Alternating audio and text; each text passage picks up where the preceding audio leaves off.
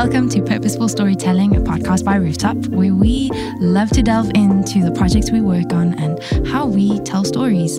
Today, I have two really cool guests with me that actually sit just opposite from me in the office. Bessel and Julian, hello. Hi. Hello. It's really cool to have you guys with us. Tell me a little bit about who you are and what you do. You can go first, Julian. Thanks, Vess. I've been hired as a creative director, but it's kind of spread out more than that. So between myself and Vess, we ideate campaign work. So we get given a job to do, and our job is to actually spread that message across different channels of communications. And like I said, between myself and Vessel, that's our job, the best way to find out the best way to do that. I think what we do irks a lot of people, actually, because we mostly sit around and don't do much. It kind of happens upstairs, I think, and it comes across like we don't really do much. Well, we don't really do much either, though. So let's just say that on the table. I'd love to actually say that's not true, because I think you guys come up with some really powerful and potent concepts and ideas for the projects we work on. And that actually leads me to what we're going to chat about today. We're talking about a project that was recently done for the World Health Organization for World No Tobacco Day this year, actually.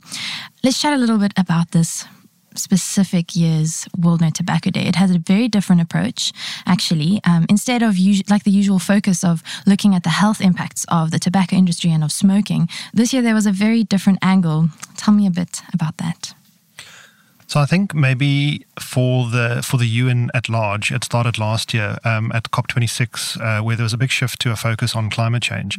And I think a lot of the focus then for various campaigns and various touch points across all of their sort of different organizations sort of shifted focus to climate change. And obviously, all of us know about the detrimental health effects of tobacco on people, but not necessarily so much on the environment. And when you dig into the stats, it's quite astounding, really.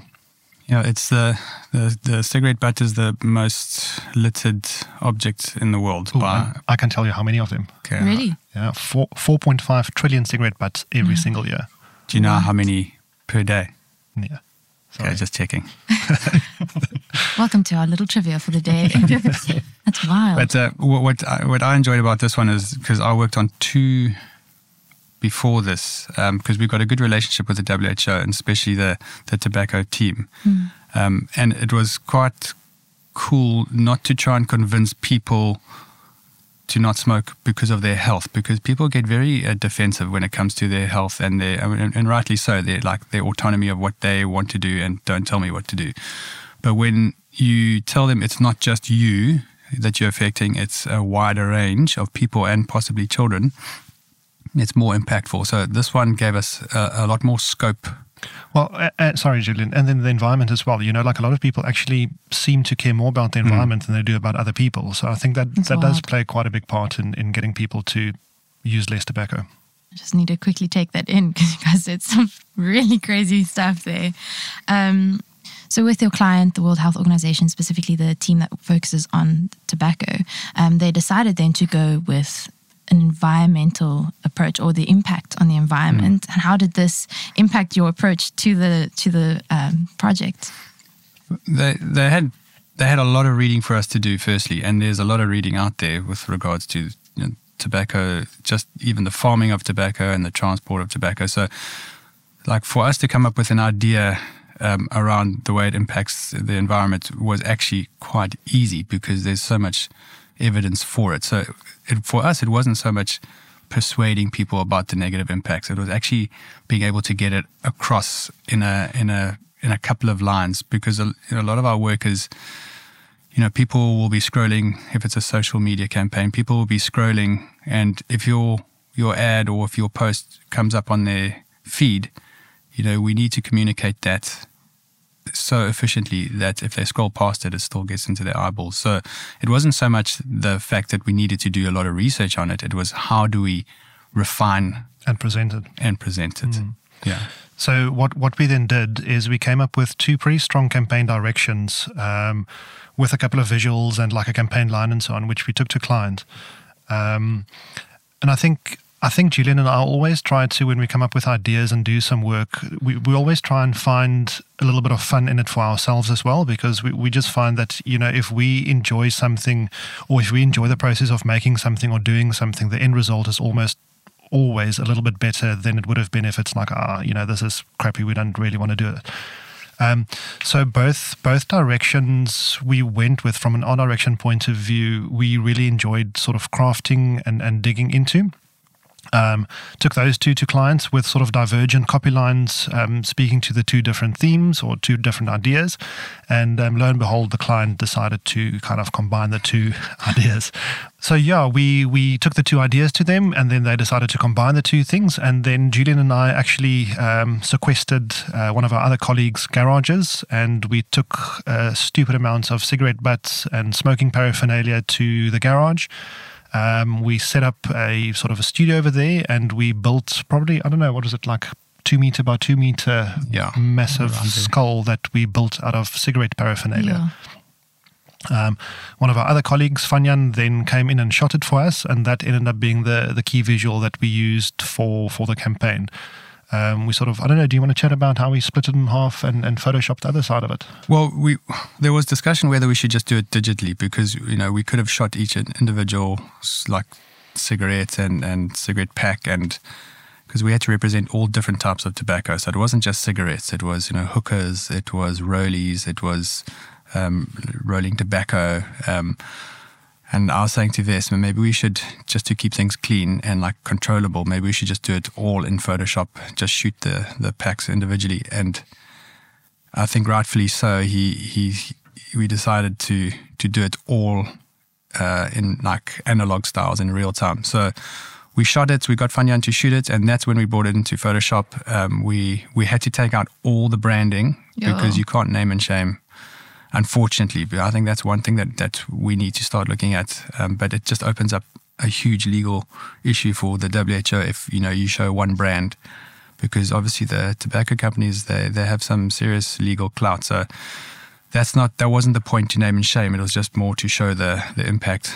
But anyway, so we had to take out all the branding out of all the products that we used, and then we invested in probably one of the best designers I've seen, which is our guy Lo, to halve that skull and have the rest of the skull being made out of a deforested jungle scene. And that was some serious Photoshop work. And it for me, just working here at Rooftop, that was, and just in my career, it was one of the best key visuals I've seen, because it told me exactly what I needed to know without having to see any lines of copy. And it was striking. So I think we did a good job on pulling that one off. It was a good team effort, that one. I was just about to say, we're probably talking a little bit out of context now, but the campaign line we went with at the end was tobacco poisoning our planet. So the key visual really, really spoke quite well to this notion of the whole industry poisoning the planet. It is actually such a striking visual. When I saw it for the first time, it just grabs your attention. And the case study video mentions that the campaign shows harrowing scenes of tobacco impacting our planet, and that's what this key visual does. But what about this concept and the combining of these concepts?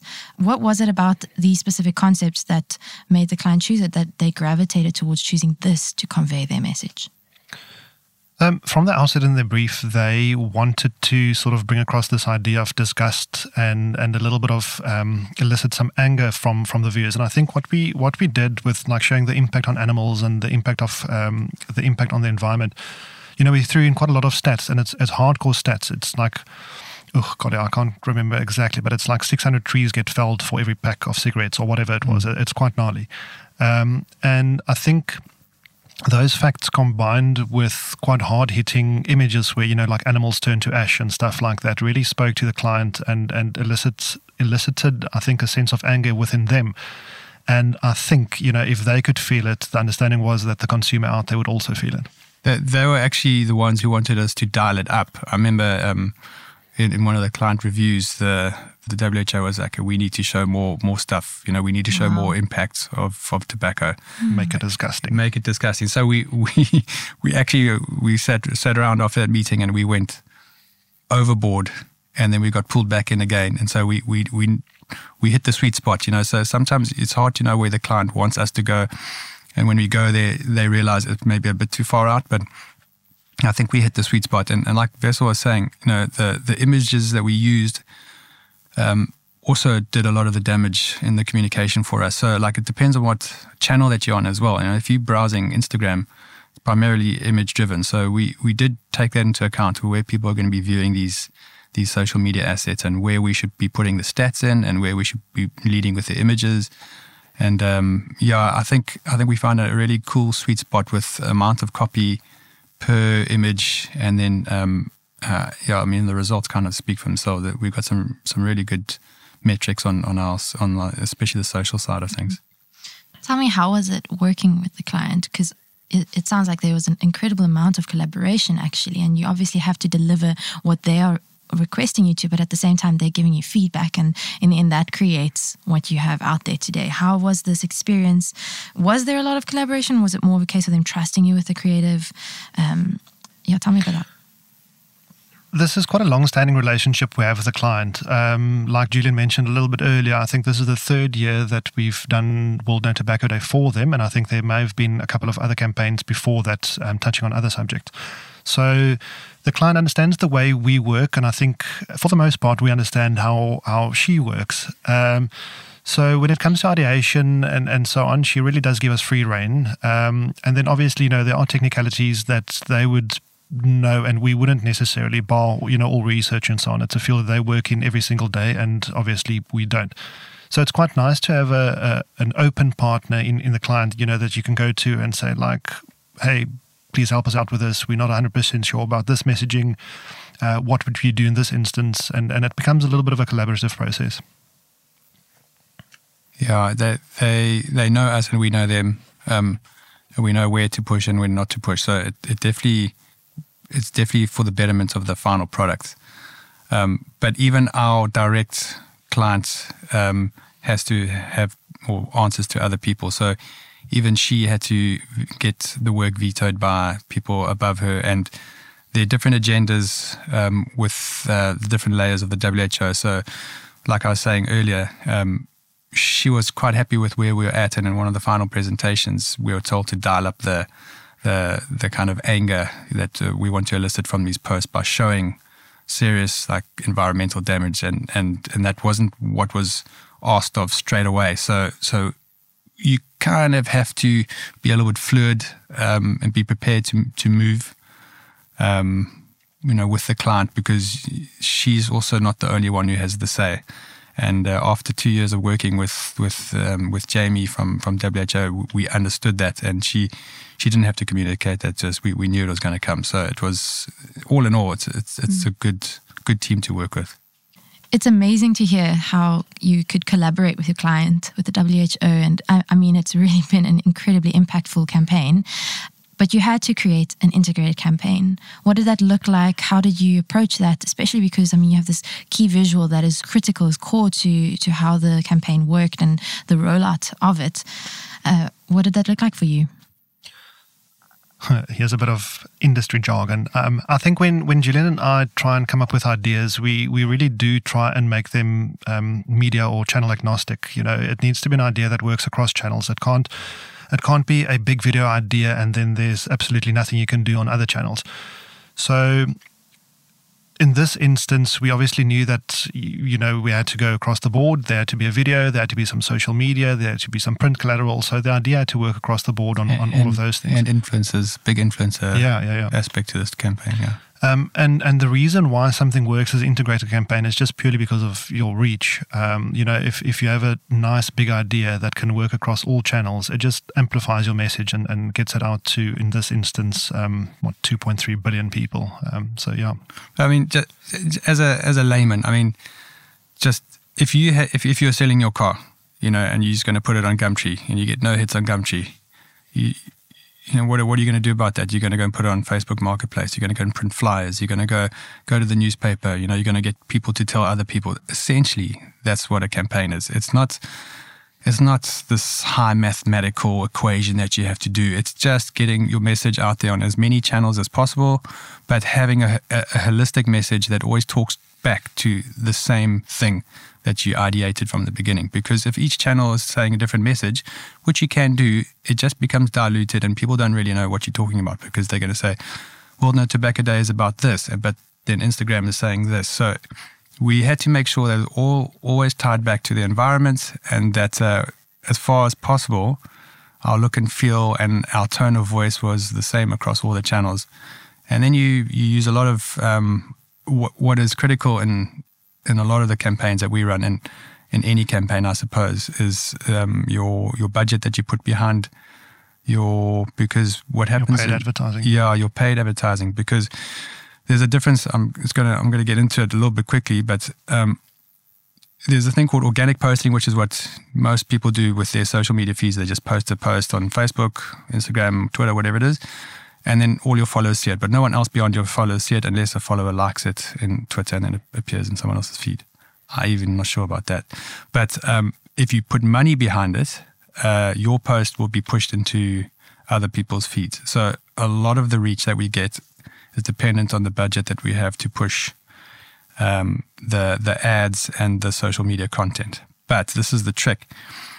You can have these metrics coming out of your ears like, oh, we reached like 20 million people, but the proof in the pudding is your engagement. If people engage with your material, so if you have comments, likes, even dislikes, shares, that's where you know you're being effective, because that's when people are actually dealing with your content and they're forwarding it on or they're commenting with it. That's the gold.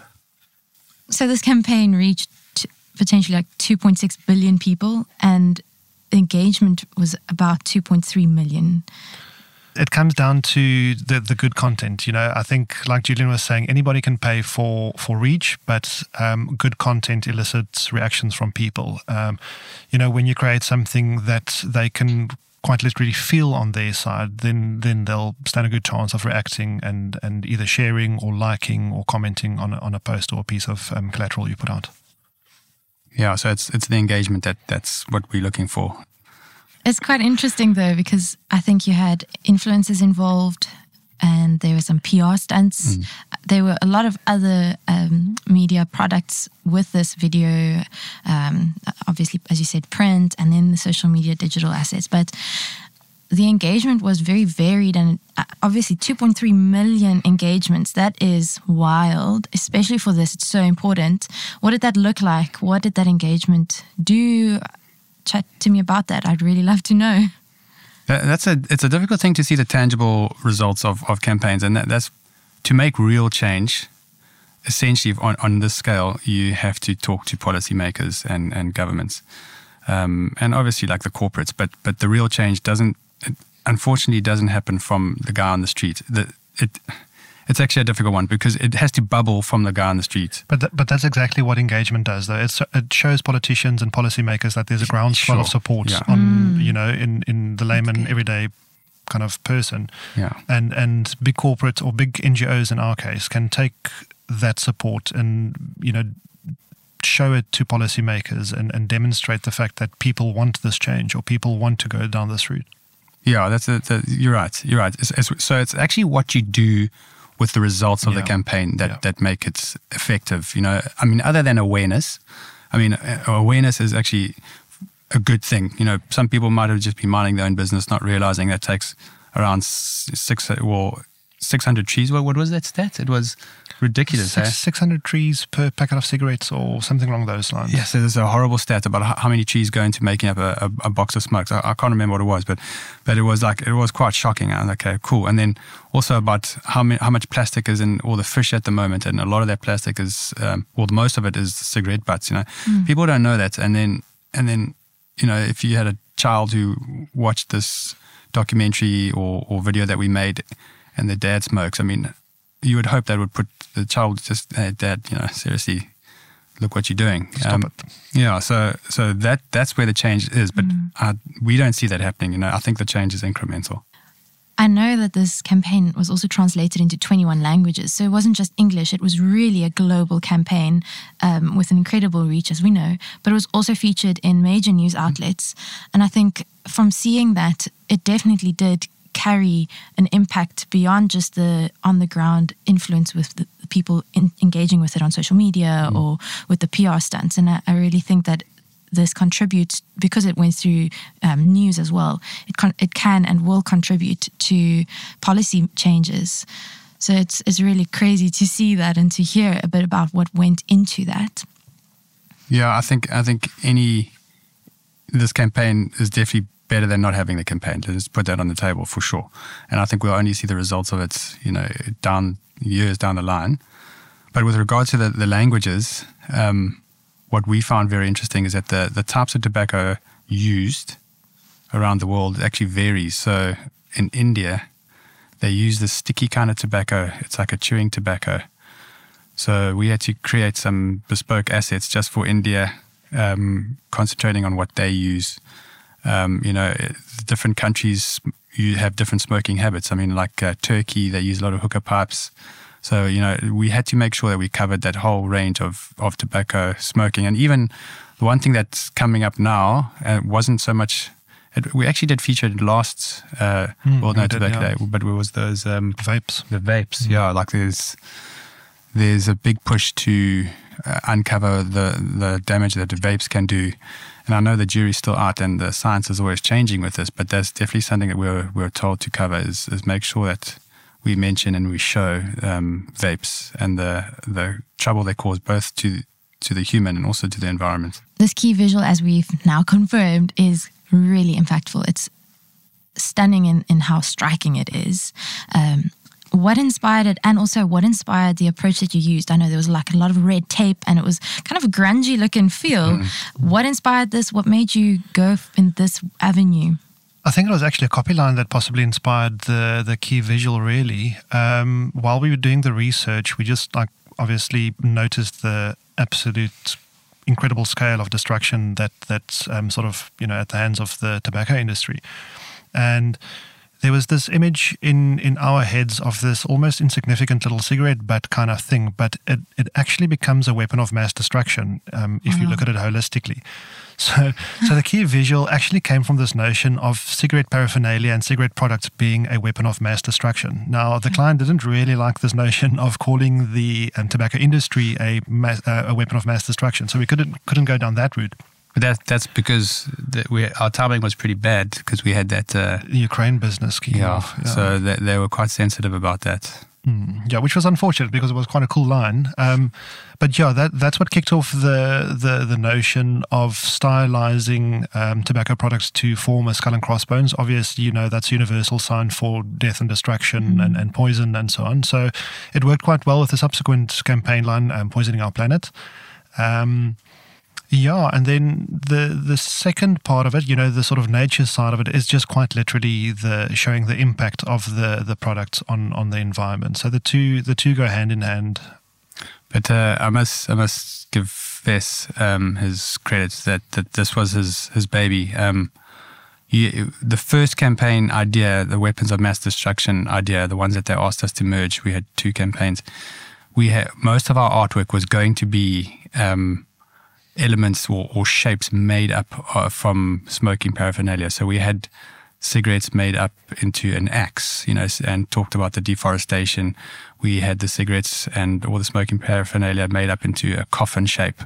And we'd talk about the deaths that it causes. And visually it was striking, like it was really good. And when they asked us to merge it, it wasn't a train smash visually for us because we still went with that kind of analog look and feel. The core of the idea was still there. Yeah. We just had to, it's quite easy just to come up with a quick copy line. Hey, Wes? Yeah, no, it's pretty simple. So we just had to change the campaign. The campaign name changed. We managed to hang on to the visual look and feel, even though it wasn't sustainable across all the kind of channels that we had to promote across. So we had 15, 20 social media cards. So we couldn't actually make elements out of cigarettes for each one of those pieces of content. So it ended up just being the KV. But again, to Wes's credit, he was the guy who said, no, we must shoot this. We shouldn't do it digitally. We should make it in real time with real packs of cigarettes. And and then we shot it, and then it went into the studio. So no, it really came out well, and the red tape was just an added bonus. I think that just added the final touch to the warning.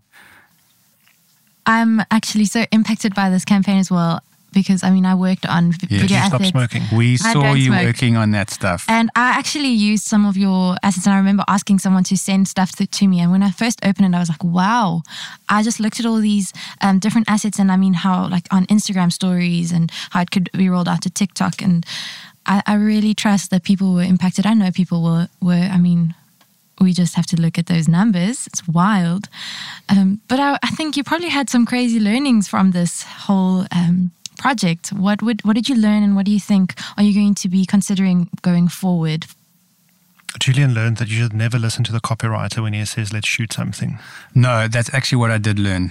I must say, that's a takeaway. It's just, all right, don't, because I try to, I'm a bit of I like to hack things. And this time I was told to slow down a bit and just do it properly, and it paid off, I think. But jokes aside, I think what we probably both learned is that, sometimes things doesn't necessarily go the way you envisage it's going, but you can quickly make a plan and still come through with the essence of what you are trying to communicate. And then also, and I think this is the same for Julian as well, like I said right in the beginning, for us it's super important to have fun. If we don't have fun while we're doing something, you can really tell by the work that we kind of just wanted to get it out of the studio. That's good. But if we enjoyed what we're doing, the end shows. But just quickly also, Laura, you're talking about, you're also working on the campaign. We wouldn't even talk about the Quitter Diaries. That was a big aspect. That's kind of like the engine room of because we had that running for the previous World No Tobacco Day. So that keeps awareness. It's still in process actually, and we're looking at how we can roll that out. It's kind of on hold a little bit. I don't know if we'll put this into the actual thing, but that's storytelling though. Like that's, I think, where the human element comes in, with people on the ground who are battling to quit. So don't underestimate the power of that piece of work with the results of this as well. Yeah.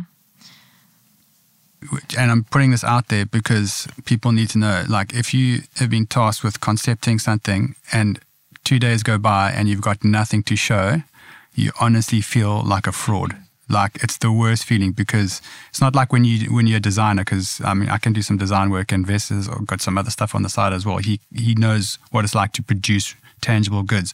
But when you're producing ideas, and then like the boss comes to you and says, okay, where are we at? And you're like, well, I've got nothing. And then, but that only ever happens to you. It does. And I usually come right when it's like 30 minutes before I have to show something. Like, oh, okay. And so maybe it's just the pressure that I need.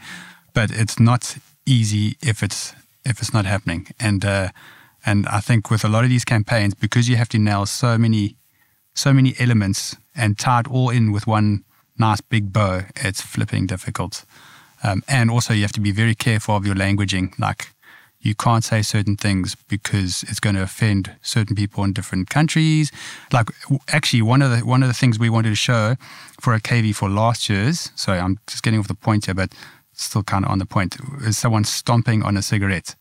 And the KV, we shot it just as a test, and it looks so powerful. And we presented it to clients, and clients was like, in Asia, they're not going to dig this because they don't like seeing people's feet.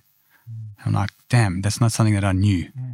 So that it's difficult to work on these campaigns. It's not easy. Language. It's, if you translate something into so many different languages, it almost strips away from the possibility of creativity. Where you need to strip down the language to the absolute bare necessities to make translation possible. You can't be using metaphors. You can't be using sort of similes and funny little things. I think it's a very good point, though. I'm learning that as well in the videos that we do, and it's a tough lesson. Anyway, I think I'm really inspired hearing about the whole journey leading up to where the project landed in the end, with its incredible reach and the engagements. But I know that it started with two guys coming up with an idea, and it was a process and quite a journey. But thank you for sharing all of this with me, with us. And I really hope you guys continue to have fun with the work you do, because it definitely produces incredible fruit. So yeah, all the best. And thanks for being here. Shot, Laura. Like a chatting. Thanks, Laura.